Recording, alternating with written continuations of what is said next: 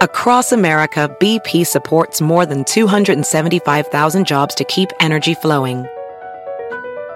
Jobs like building grid-scale solar energy in Ohio and producing gas with fewer operational emissions in Texas. It's and, not or. See what doing both means for energy nationwide at bp.com/investing in America. Professional welder Shayna Ford used VR training developed by ForgeFX to hone her skills as a welder. The more time that you spend practicing it, that's what separates a good welder from a great welder. VR training can help students like Shayna repeatedly practice specific skills. Virtual reality definitely helps because the more muscle memory that you have, the smoother your weld is. Explore more stories like Shayna's at meta.com/metaverseimpact.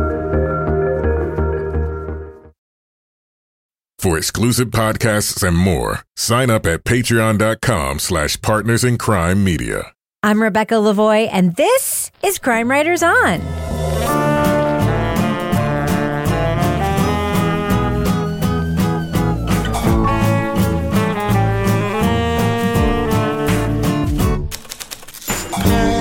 Crime Writers On is the original true crime review podcast that digs into true crime, pop culture, other podcasts. And on this episode, as a teen, people said her house was possessed by spirits.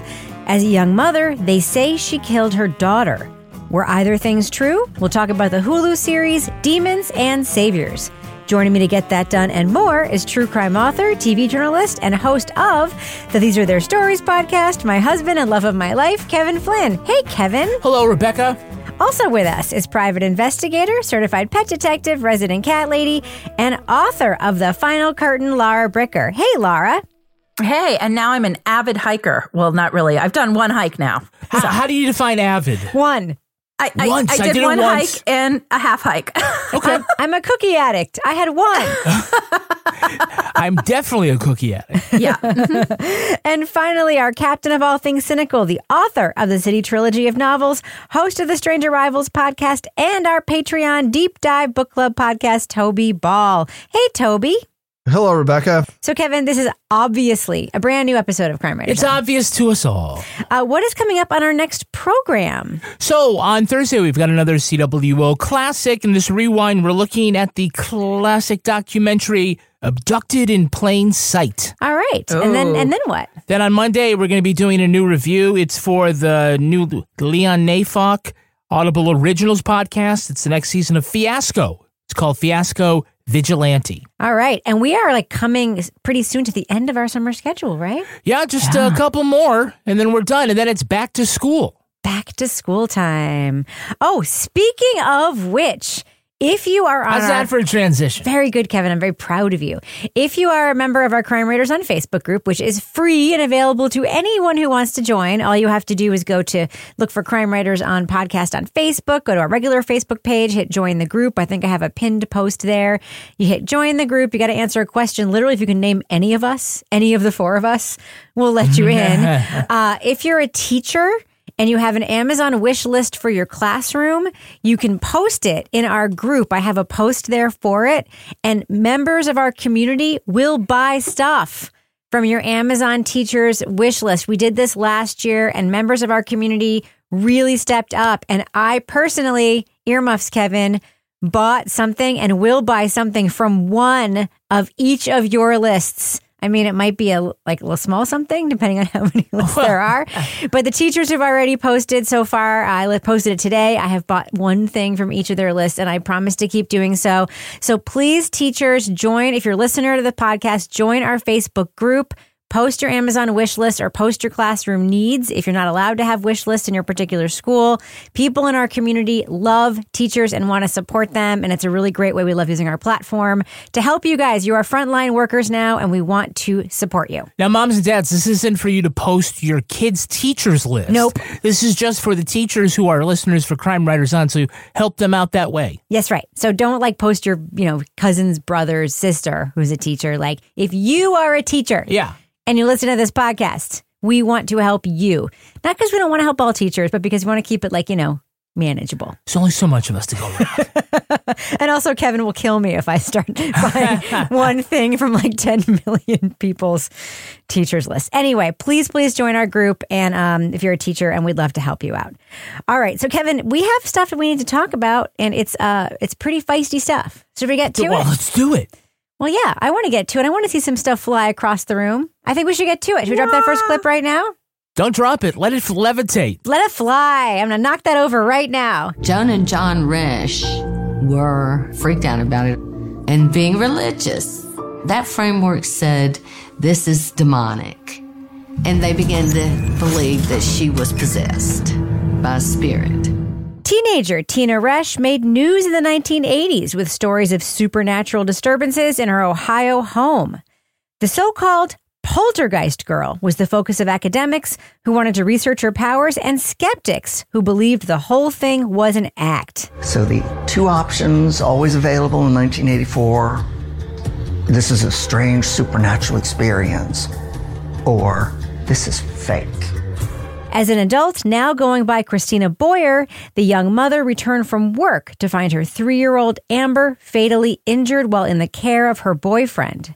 Though she maintained her innocence, Boyer accepted a life plea to avoid the death penalty.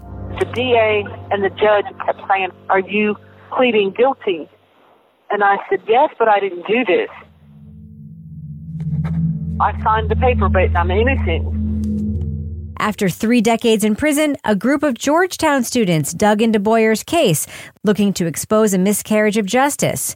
Despite questions about the evidence used to convict her, officials remained unshaken the mother is deceptive and guilty of murder. You know, whether or not a bunch of students at Georgetown University think it's unfair, that doesn't faze me at all. I don't care what they think. The Hulu series Demons and Saviors from ABC News Studios digs into Boyer's paranormal origin story, the circumstances around Amber's death, and the effort to win her release. What role did her supernatural fame play in her prosecution? And can she find justice when authorities feel in the absence of solid evidence she's still criminally responsible just because the victim was her child? Spoiler alert, we are going to be talking about plot points from Demons and Saviors. So if you want to remain spoiler-free, go to the estimated time code in our show notes for our thumbs up or thumbs down reviews. So when I started watching this show, I turned to Kevin and said, are we just watching a recap of an old Unsolved Mysteries episode? Did I not, Kevin? You did. Because it felt like, did it not, a recap of an Unsolved Mysteries episode? Well, there was literally Unsolved Mysteries in the show, so yeah. Yeah, the first episode of this show is bonkers. Toby, what did you think when you started watching the first episode of this show? Yeah, it's just kind of a disaster. Like, it's clear that there's nothing going on. Like, there's never anybody who sees anything who's not either her or her family. Like, all the stories you get from people are, you know, we've waited around for a while, nothing happened. And it's right as we were leaving to go. Like, suddenly we heard this crash and we looked over and some forks were on the floor. Or, you know, they'll set up a camera and the stuff will happen off camera. Or eventually they get this guy, James Randi, who's like a magician who goes around and sort of exposes people. And they hang out for freaking 9 hours and nothing happens. And then when they get up to leave and they're out of the room, she like knocks over a lamp, but it turns out they still had their cameras going. What Christina Resch did not know was the cameras were still recording.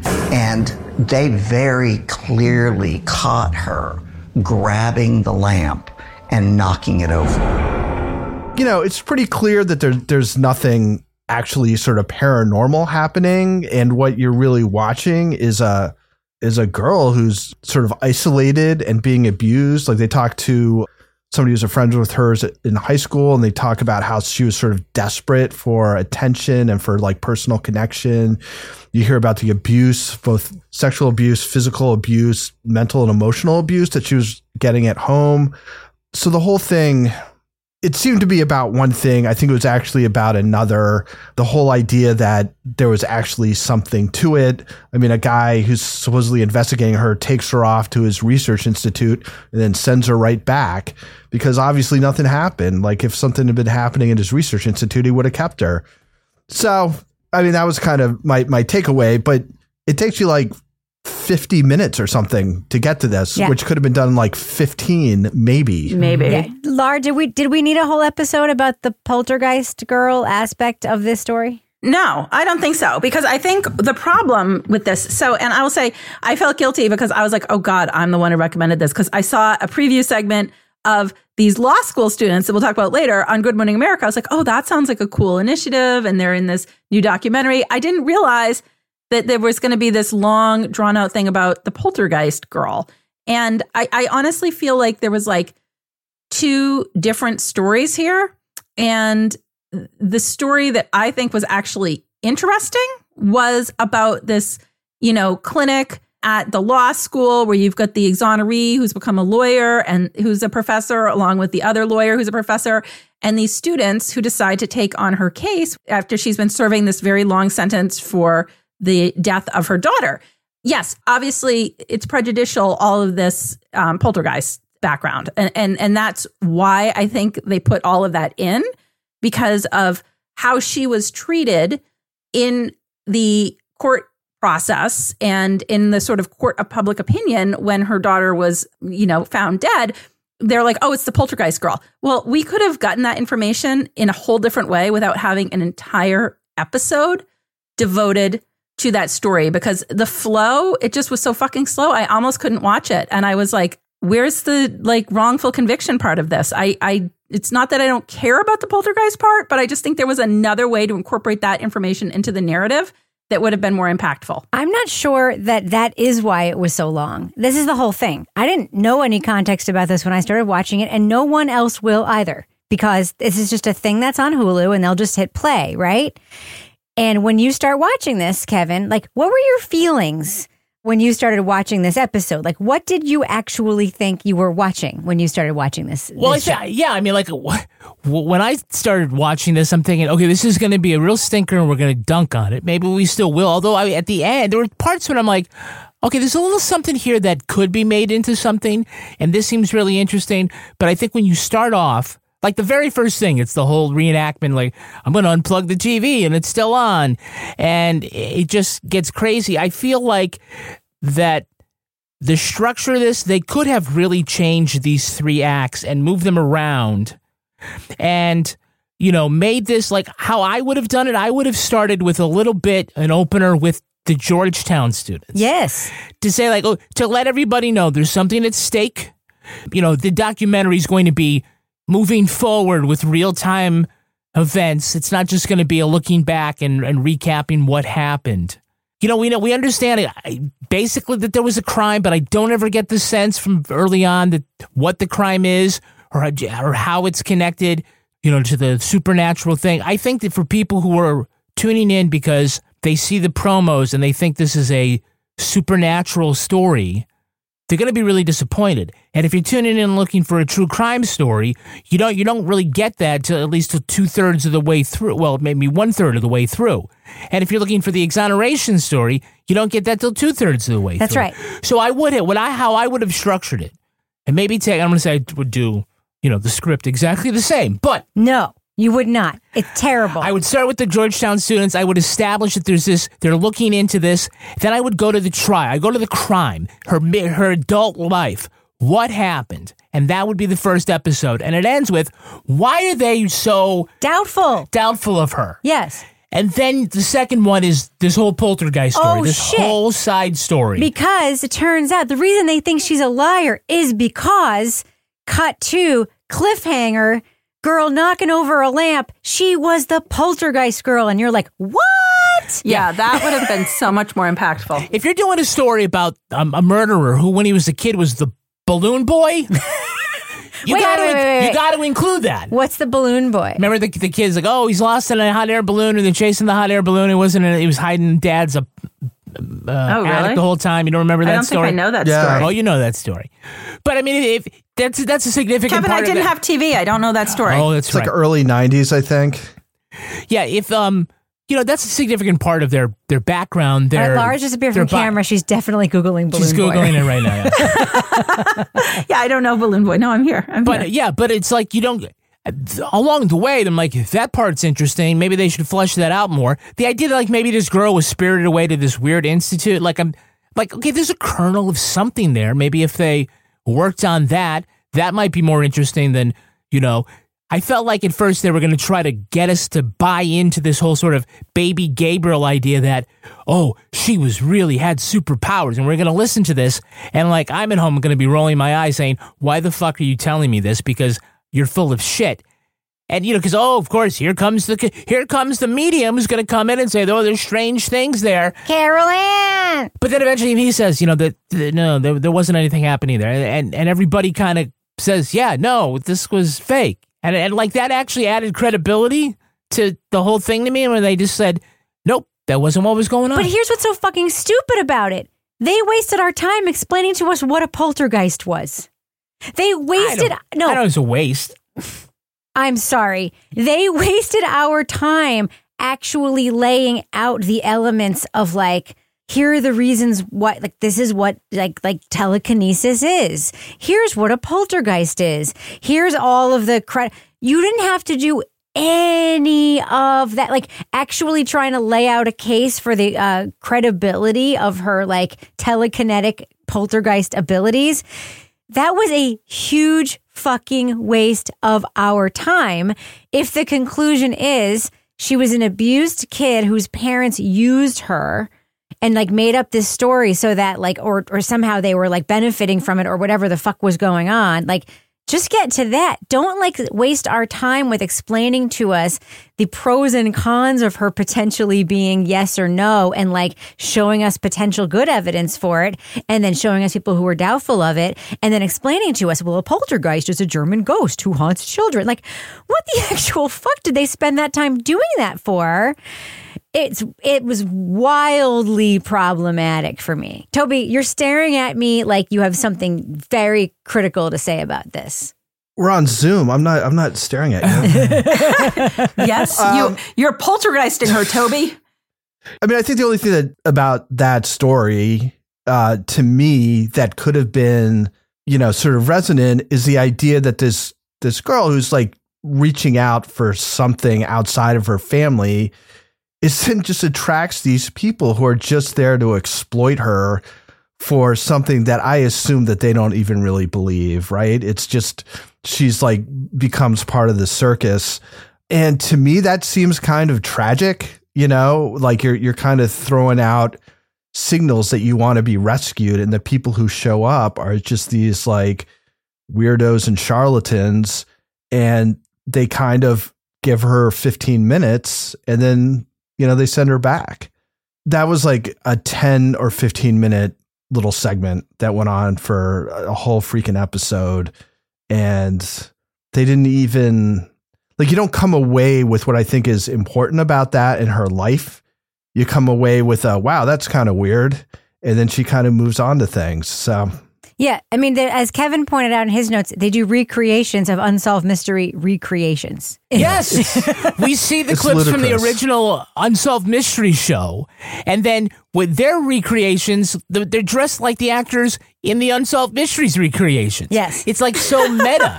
Yes. It'd be like me saying, okay, we're going to do a segment in the business section where we're just going to talk about how we're going to get people to listen to the business section. Yes. So, Kevin, should we just cut to the business section then? See, I'm already in the business section. I'm already so working 3 levels below, man. It's in set business sectioning. Yes. Yes. It's incredible. Right now, if you go to patreon.com/partnersincrime media, you can listen to the 200th Crime Writers on After show. Wowzers. In the 200th edition, Laura is going to be talking about her most recent trip to the Green Mountain State, Vermont. Yeah, and I'm just going to say there were some things in Vermont that weren't there the last time, like take and bake cookies. Take and bake? Yes. Take and bake Just cookies. leave it there. You take and then you bake them. Just Okay. leave it. All right, we'll leave it right there. No, that's not what that means. Oh, take and bake. Oh. All right. Kevin's so adorable. I'm adorable. We're literally about to fly to Denver, and he's going to be like, what's that store with the leaf on the door? Oh, man. Do they sell Is that plants? a shamrock? Yeah, exactly. There's a lot of nurseries in Denver. I'm going to turn into Bill Rankin and be like, wow, look at all those people. They look so happy. They look so calm. They look so calm. They're eating cookies. Why are they eating so many cookies? Can I have some of your brownie? Toby is doing a new episode of Toby Ball's Deep Dive Book Club. He had a recent discussion about a book about journalism and a great journalistic panel. Tell us about that, Toby. Yeah, it's a book called In the Mouth of the Wolf, which is about a sort of crusading journalist who's murdered. Mm-hmm. She investigates like everything in the Mexican state of Veracruz, but it's this very harrowing story, which ends up in her death. But I had a great panel of journalists: Meg Heckman, Simone Paget, and Maggie Freeling. We had a really interesting discussion. It was great getting their kind of perspective, both on the book and about sort of the issues facing journalists in the U.S. and to, I guess, a lesser extent, Canada, in this sort of new atmosphere of distrust towards journalists that's kind of been fomented in the last 7 or 8 years. So we also have episodes of Married with Podcast and Laura's Leave It to Bricker podcast. We have some news for those folks who are on Patreon that right now Patreon is syncing their content with Spotify. It's about freaking time. Yeah, so, however that works, you can do that now. By the way, Spotify apparently is, throughout the podcast ecosystem, accounts for more than 20% of the podcast listening. Yes. Among Crime Writers On listeners, 3.9%. That's because, I'm just saying, that's a demographic thing, I guess. 73% of you're still using Apple Podcasts for your preferred app. Yes. Just a little tidbit to drop on you. Yes, at Outside In at New Hampshire Public Radio, it's like 30% Spotify. It depends on the age of people listening to podcasts. And I think we've all established that all of us here, old as fuck. Speaking of old as fuck. My birthday's coming up. Oh, okay. Mine too. When? September 16th. That's still a far way away. Come on. Yeah, when are you telling I'm excited. Mine is, as people are hearing this, it's in 2 days. Oh. Happy birthday, Toby. Happy birthday, Toby. We're going to be partying it up in Denver. That's right. Not we. Lastly, in Partners in Crime Media World, we have the new episode of These Are Their Stories, the Law & Order podcast out. We're looking at a classic episode where the guest star is Hayden Panettiere. And she's playing a teenage girl who goes from wearing the colored sex bracelets to dating guys to becoming a prostitute to becoming a child porn star. That's right. And like within 6 months. It's a accelerated program. And she never goes to the Save the Cheerleader, Save the World part of her career. No, that happens later. It's quite the episode. 6 months ago, she was just another 15-year-old. Till she started hooking up with half of Queens. After that, it's no big deal to have sex for designer clothes or prostitute yourself in a hotel. She ends up as Trudy Strutt's porn star. She ends up dead on a roof. All right, so Kevin, before we end the business section, do we have any Patreon patron saints of the week this week? Our Patreon patron saints are Audrey Smith and Angela Joyner. Bless you. Bless you, Angela. Bless you, Audrey. Thank you for supporting us on Patreon. Thanks to everyone who does. Thanks to those of you who don't and just listen to the business section anyway. We really appreciate you, and we really appreciate everyone who's out there right now. Kevin, does that end the business section? This ends the business section. I'm going to go ahead and fade that music out right now. BP added more than $70 billion to the U.S. economy in 2022. Investments like acquiring America's largest biogas producer, Archaea Energy, and starting up new infrastructure in the Gulf of Mexico. It's and, not or. See what doing both means for energy nationwide at bp.com/investing in America. VR training platforms, like the one developed by Fundamental VR and Orbis International, are helping surgeons train over and over before operating on real patients. As you practice each skill, the muscle memory starts to develop. Learn more at meta.com/metaverse impact. Expectations matter. What do you expect from an SUV? Versatility? A range of sizes built to fit your life? A range of exteriors that all invite stares? Or being able to take control of more than just the wheel? Expectations matter, but exceeding them matters more. How we get there matters. The Audi family of SUVs. Progress you can feel. Okay, so we do get past the poltergeist / telekinesis part of this story eventually, and we get to the real crime and the real story. So now we have this woman, Christina, who's been accused of killing her young child, and whether or not she did it is actually kind of suspect. So let's talk about that a little bit. So Toby, there is a disconnect between what people who are fighting for Christina's innocence believe and what people in Christina's community and the people who prosecuted her and, you know, arrested her for this crime believe, right? Like, there's just no sense at all in her community that it could possibly have not been her. Right. So this is a little bit similar to the one we did, Stephenville, where she's an outsider who's coming to town in Georgia. She's a single mother, and then she's got this weird poltergeist thing, right? She's in the Bible Belt. So I think there's just this, you know, people are predisposed to distrust her, and she has a relationship with this kid who was born and raised there, apparently by a family who everybody says is super respectable, and they can't imagine him doing anything wrong. So when the child dies, and there's no, at the time, significant proof that it was one or the other, the prosecutors and the police pick her rather than him because, and somebody else can talk about why. But I think what's kind of interesting to me, and which I don't feel like they really have the guts to really explore in this, is that she's going to be facing the death penalty if she goes to trial and they lose. So her public defender basically is just like, you'll get life, but we'll save you. Right? You plead guilty, you'll get life, but you won't be executed. And then these people at Georgetown are like, that was the stupidest thing ever. You know, that's the stupidest plea we've ever seen.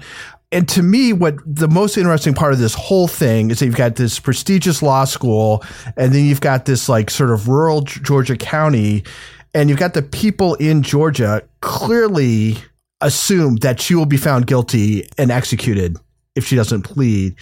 And you've got people in Georgetown who are sort of confident that they can find this evidence to overturn this, that they can win a trial. And I thought that was the interesting thing, right? And they don't, I mean, you kind of see it, but there's heroes and villains. Yeah. The way this thing is set up. Demons and saviors. I'm not even sure it's law school. I think these are undergrads, yeah, right? Undergrad, yeah. This is but it's a professor. It's a professor who's sort of running this whole thing. Right. And there's this sort of sense of like, I will say, I think that the Georgetown students and this class is very interesting. I think Marty Tankleff is a really interesting guy. I remember his case. I've talked to him on the Undisclosed podcast. It's all very well meaning and it's all really good and stuff, right? And I'll just say it. There is this sense of like privilege that comes from being able to sit in this setting and looking at these facts and these people from over here and making choices in the way to approach them and parachute into a community and approach it from that point of view. And you feel that very strongly when you follow these women around in this town, right? And that's the documentary that's missing here, because it's like, you're not talking about people who are actually going to take this up as a case and take it to court. You're talking about women who are taking this up as an academic exercise, and they're going to graduate college. That's it. Mm-hmm. And there's something there that really struck me that I'm like, there's an ethical question there that is not explored in this. Yeah. And it irritated me. Tell me why. They irritated me. Something that I learned through our trip in Georgia is that it is not easy work. Like, I think we definitely made the most of the time that we had, but it was just like, we maybe would have been able to get some answers to questions that we just weren't really able to dig into. Again, I would obviously love to have more time. Well, as somebody that works in the criminal defense world, I'm like, yes, okay, anytime you have somebody that's willing to put in effort to try to bring new attention to an old case, especially a case where you think there might be a wrongful conviction, I'm like, good for you. That's a lot of work. But I felt like there was just this disconnect, like some of the questioning, like I would watch them go in And I'm like, yay, they're doing this. This is so exciting. And I'm like, they're so out of touch because they would go in to sit down and talk to somebody and they really didn't have the legal background or the world experience background or anything really in my, way, just my impression watching them to really give this credibility in terms of knowing what they were doing. And I don't mean that like in a way to like slam them or like diminish their enthusiasm for this case or the 3 years of work they put in. I was just kind of like, oh, like here's this woman in prison who is so excited that somebody's finally taking on her case. And part of me is like, what's going to happen when they graduate? And who's going to take on this case? And she's calling them all the time and all these things are happening. But I felt like even just the tone of the way that the students talked about the things they were doing in the case, there was not really, to me, like a realization of the ramifications of putting this new hope on this case with knowing that it might not go further. Does that make sense? Yeah. And there's also no like sort of deeper discussion about like why women aren't found factually innocent. Like there's a reason why. It's because there's no DNA involved in this case. Innocence projects don't take on a lot of cases with women because innocence projects usually take on cases where there's new evidence, aka DNA. There's not going to be any new evidence in this case. The evidence is all out there and the DA decided she did it. I mean, that's just what happened, right? So, and I mean, Kevin, you have some thoughts on just like the evidence itself. Like you have, your own sort of take on the case itself. And I think it's important to talk about like the actual case. Yeah. Here. Look, I mean, it's clear that she was not a great mom, right? And we hear about, sort of later on about her activities where she's, maybe apparently doing sex work with the child around and things like that. It's clear to me that David Heron delivered the fatal blow when Tina wasn't there. But I am struggling with the idea that she had no idea her daughter was being abused when there are so many old bruises and, you're changing diapers and, if she could say, well, I was aware, but I was fearful of David. I didn't know what to do. That might mitigate the circumstances. It might have lent a little credibility to what she was saying to prosecutors and police. They might have looked at her role differently. I mean, I think she was guilty of endangering the child, but that is a far cry from the gas chamber. So I don't think she comes to it with clean hands, but I don't think she belongs in jail for as long as she had for what was, part of the reason why they went after her and why a jury would have convicted her, likely, because the juror said this in the Heron case, was that because she's the mom. Yeah. I think there is some, things too, like, okay, you ought to, be parental, you ought to take some parental responsibility, but this is beyond that, right? This is, it isn't like you should take the fall for someone else's fatal blow. I think it's possible that she could have seen Andrews on her child and not drawn the line to like straight up abuse. I do. Yeah, it is. Because that happens. But then this is why the problem with her background was sort of like being, having run this big long con about, I'm the telekinesis girl. She was a child. But even as an adult, her of running Rebecca, as an adult, she still doesn't come clean on this, right? She still says, well, my mom made me pull down that lamp the one time she got caught. If she had said, look, I was lonely, I was troubled, this thing got me attention, it would build our confidence in her that maybe some of the things that she does say is truthful. Do you think she still believes she bent a million spoons, or she still would say that she bent a million spoons? I don't know. I think she probably did, but did she do it with her mind? Yeah. I don't know. It's just it's difficult. I know she didn't. Yeah. Toby. Sorry, okay. Go ahead. Toby, Toby, are you sure? Can we talk about the DA? I love that guy. I want Toby to talk about the Mikes because yes, the people who like the two Mikes, the ones who don't know who did it, but Toby, thoughts? It's maybe they're edited to look like idiots, but this whole idea that they're like, well, I don't know who did it, but, she's the mom. So, she's got responsibility for keeping her kids safe. So we charged her with the murder. I knew some family.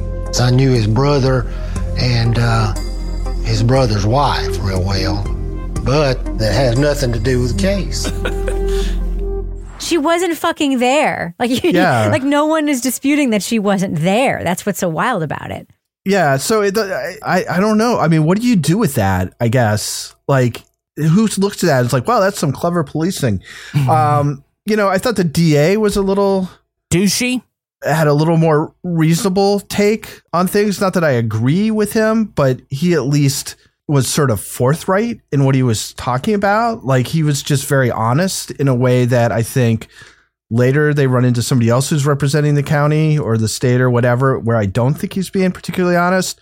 But I thought he was interesting. I just felt during, I guess, the last episode or maybe the last half of the last episode, I just thought, with all this stuff, they could have made a kind of really interesting or subversive or sort of undermining what we expect from these things by showing that coming in as I'm going to save this person from this horrible injustice that was done, and really interrogate whether what happened was an injustice or what happened was a clear-eyed defense attorney who'd been there for a long time saying, this is what we have to do to keep you from being convicted and put to death, because that is what's going to happen. And that's just knowledge of my community or whatever. I think if you had really looked at that dynamic a little more carefully, I think that would have been a pretty interesting show. Instead, this is like, how many shows have we seen like this? She's wrongfully convicted and some people are trying to get her off. But beyond the poltergeist thing, I mean, the only thing I can think about the poltergeist thing is it is a hook to bring people in. Because otherwise, I mean, which is not to denigrate her experience or whatever, but this is the kind of thing we've seen again and again and again. Yeah, no, I completely agree with you. I would have loved to have seen some questioning too. Like the camera turned on the Georgetown students and saying like, how many domestic violence victims have you talked to before this case?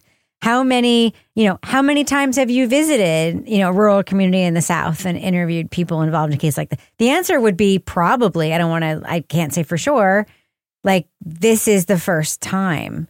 It's funny because I had mixed feelings about what I was going to say about this coming into it.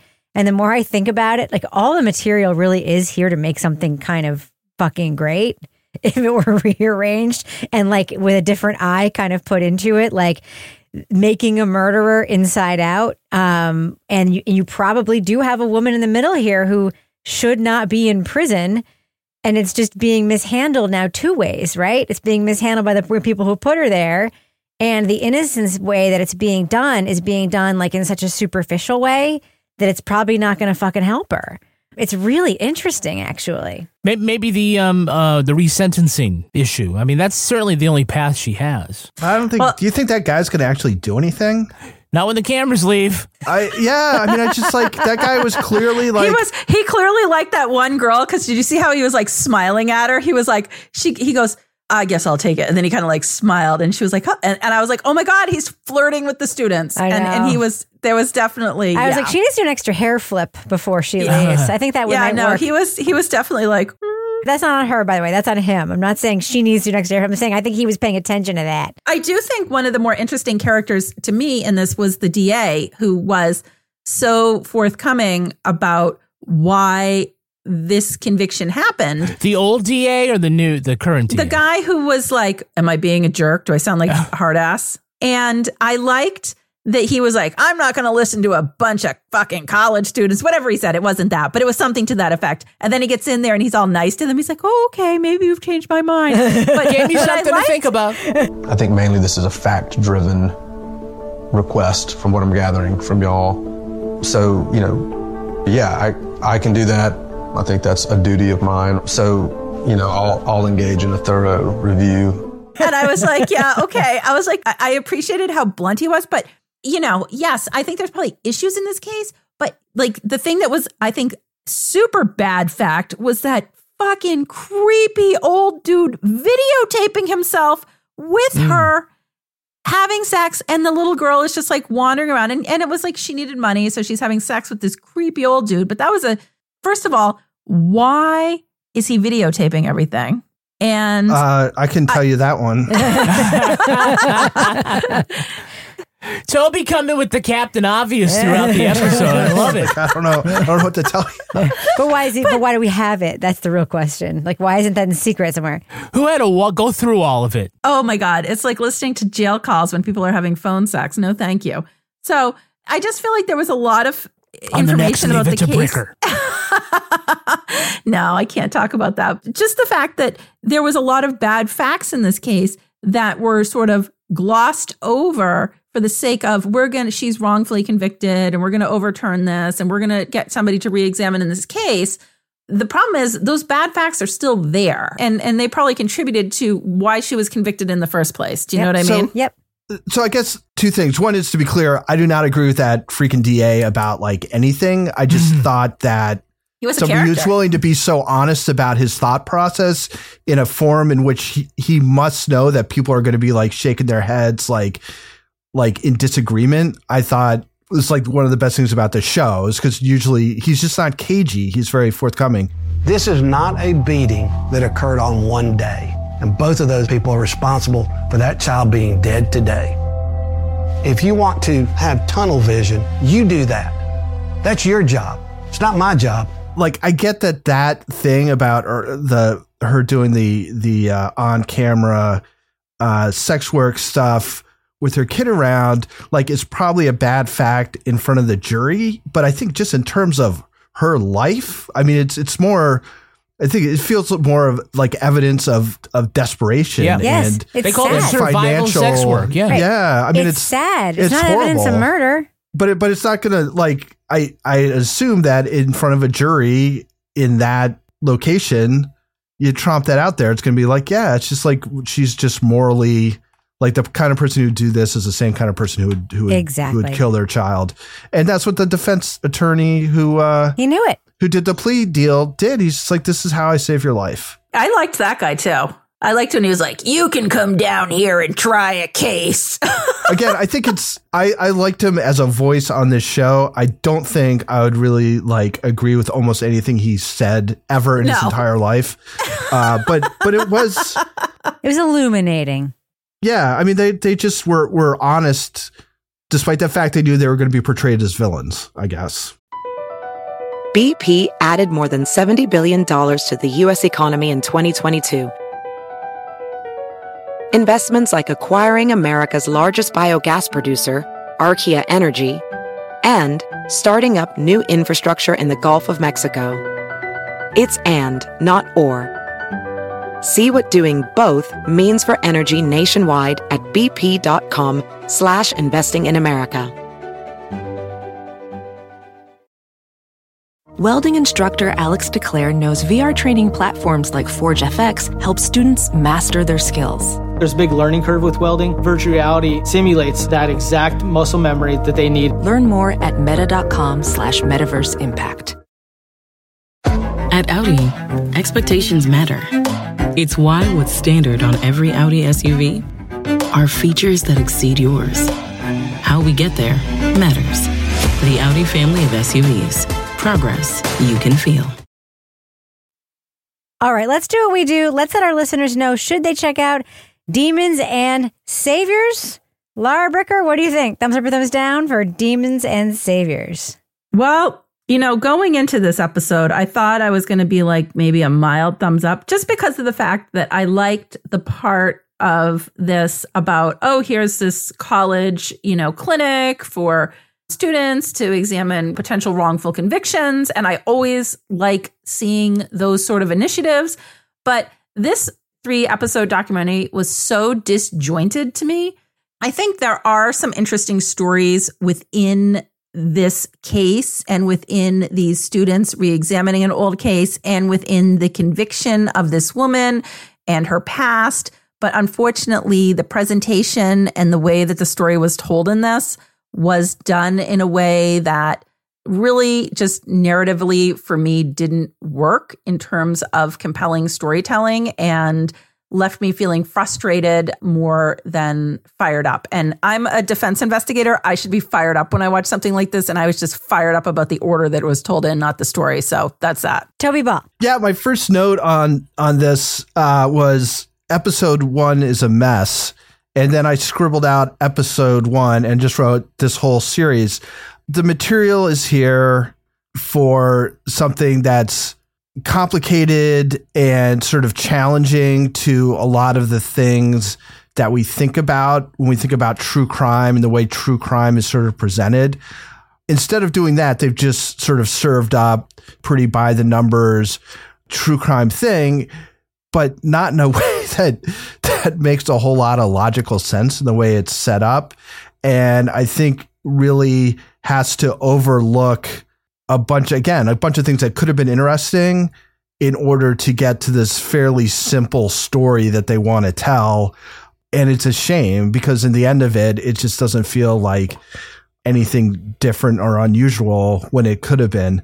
So I'm a thumbs down. I really, every moment where I thought maybe things would be taking a turn for the better or more interesting, they quickly turned back to the boring and hard to understand. So thumbs down. Kevin Flynn. I'm going to go thumbs sideways. That's the nicest thing I can say about it. I think we have seen true crime crossover genre things. We've seen true crime in politics, true crime in sports, true crime in Hollywood, true crime in rock music, different things like this. True crime paranormal, okay, we'll give it a swing. I just feel like they had a lot of elements here of something that actually wasn't bad. And I think even despite itself, there are times that stuff came up and it was interesting and perhaps compelling. And it's, a case where you definitely can argue, well, did she give the fatal blow? If she didn't, how responsible is she? Should she be there for 30 years or plus for the rest of her life? There are things here, but it just was put together so poorly that it's almost like they, went into a whiteboard meeting and just pulled all the index cards off and just rearranged them. Or put them they went in a chronological order when it really needed to be told in a different narrative way. I really thought this was going to be super bad and we would be laughing at it manslaughter style. I was surprised at points when there was like things here that, seemed like, okay, I see why they wanted to do this. But I also see why probably some network executive said, no, lean hard on the poltergeist stuff because that's what's going to draw in an audience. So best I can say is sideways. So I think that Mark Howard and Marty Tankleff co-teaching the class at Georgetown, it's been covered in the media. It's super interesting. Marty Tankleff went to prison. His best friend, Mark Howard, said that he knew since he was 3. They were supposed to graduate high school together. Marty Tankleff ended up going to prison for murdering his parents.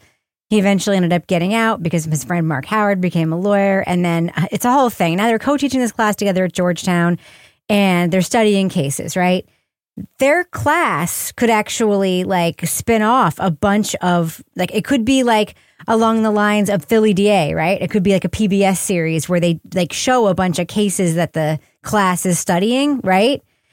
It is so unfortunate that this is the first documentary that's being made from a case being done by students in this class. It really is, because it was just done in such a horrible presentation. And I just think that it was approached in such a way that it didn't do credit to the work the class is striving to do.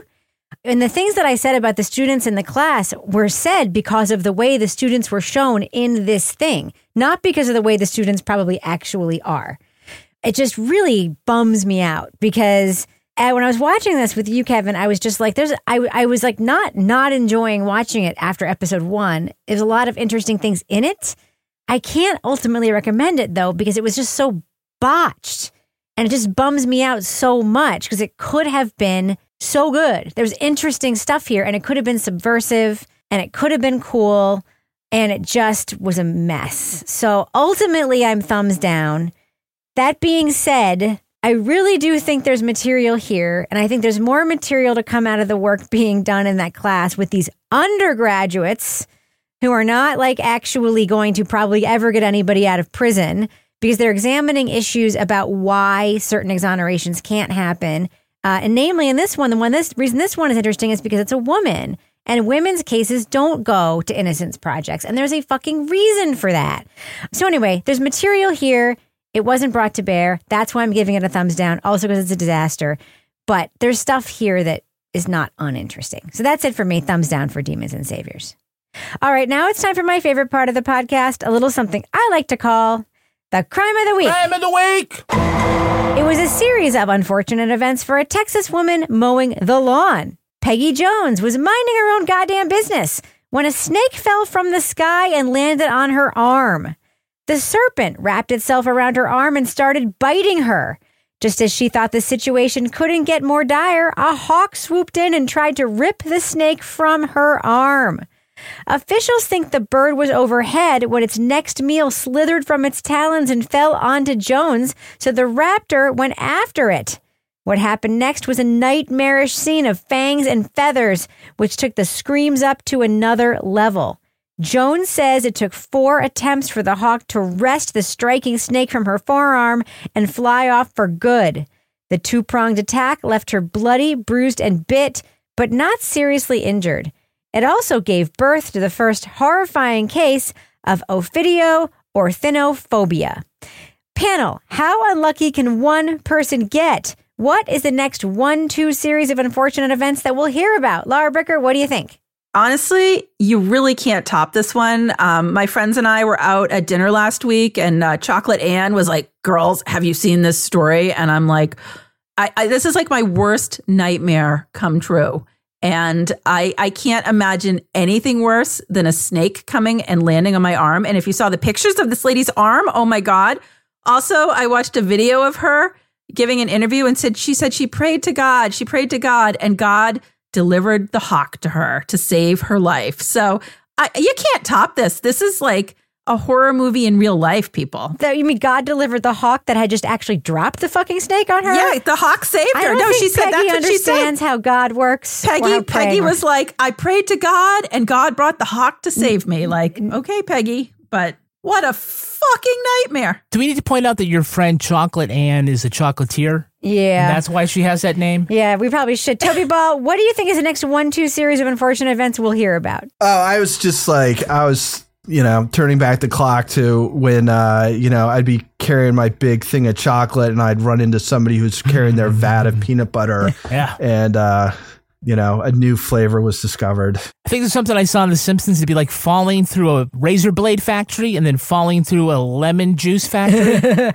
I was thinking, sometimes you breathe in a fly. Yeah. What if then you breathe in a spider after breathing in the fly? Or what if you ate a turducken and then had turdiarrhea? Turdiarrhea. That's what I was thinking about. What if the white paint falls down the back of the black cat and then Pepe Le Pew jumps out? That's true. All right, that's going to do it for us. Before we go, Laura Bricker, do we have a cat of the week this week? We have some new animals joining the Crime Writers On family. We do. Now, anytime an animal joins the family of Toby Ball, we get a lot of Does an attention. angel ring its bell or whatever? Yes. Something like that. I mean, we had Clancy the puppy. Clancy, very, very popular. A hawk gets a snake. The hawk gets a snake, Clancy the puppy. And now we have Lucifer and Kimchi. Nice. Toby, can you tell us about them? Lucifer goes by Louie, apparently. My son good idea. just moved into a new apartment with a buddy of his from high school. And the buddy has just adopted these 2 kittens named Louie and Kimchi. Kimchi is an orange cat, is a little bit smaller, and yes. Lucifer or Louie is all black. We actually met them last weekend. They were very fun. Did a lot of running around and playing with different things, and then went back into their room and ate. Perfect. Yeah, so that sounds like that's a good night. 1-2 punch. So that's the deal. That's Louie and Kimchi. All right, so Laura Bricker, folks want to reach out to you and pitch any kind of animal to be the Crime Writers On Cat of the Week. How can they find you online? Well, I prefer cats and kittens, but I will take other animals, but no snakes, at Laura Bricker on Twitter. What about you, Toby? How can you be found, just in case you happen to post any photos of these 2 kittens? At Toby Ball NH. Kevin Flynn, what about you? How can you be found? At Kevin P. Flynn. If you want to follow me anywhere and everywhere on all the social media sites, you can find me at Reb Lavoie. Follow the show on Twitter and everywhere else at Crime Writers On, and I encourage you to follow our amazing community in our official Crime Writers On group. Support a teacher. Join our group. Just go to our regular old page. I said it at the top of the show. Join our group. Get episodes early and ad-free at patreon.com/Partners in Crime Media. You can hear it on Spotify now. You'll also get the Crime Writers on After Show, Married with Podcast, Laura Bricker's Leave It to Bricker podcast, and Toby Ball's Deep Dive Book Club podcasts. Our theme song was composed and performed by Ty Gibbons. Our line editor is the wonderful Livy Burdett. The executive producer of this program is Kevin Flynn. He's sitting right next to me. This show was recorded in the Treehouse Yoga Studio above the Mockingbird Cafe in Bay St. Louis, Mississippi studio, otherwise known as Studio C, The Closet, in our New Hampshire basement where ghosts also throw lamps and telephones around, but only when no one is looking. What was that? On behalf of all the crime writers, thanks so much for listening. We will catch you later. The problem is when I'm not paying attention and I just shut it fast and it doesn't shut all the way, there's like enough of a crack that the cats can try to push it open to escape. And that is why it is problematic. Yeah, you don't want cats taking advantage of your crack. Easy.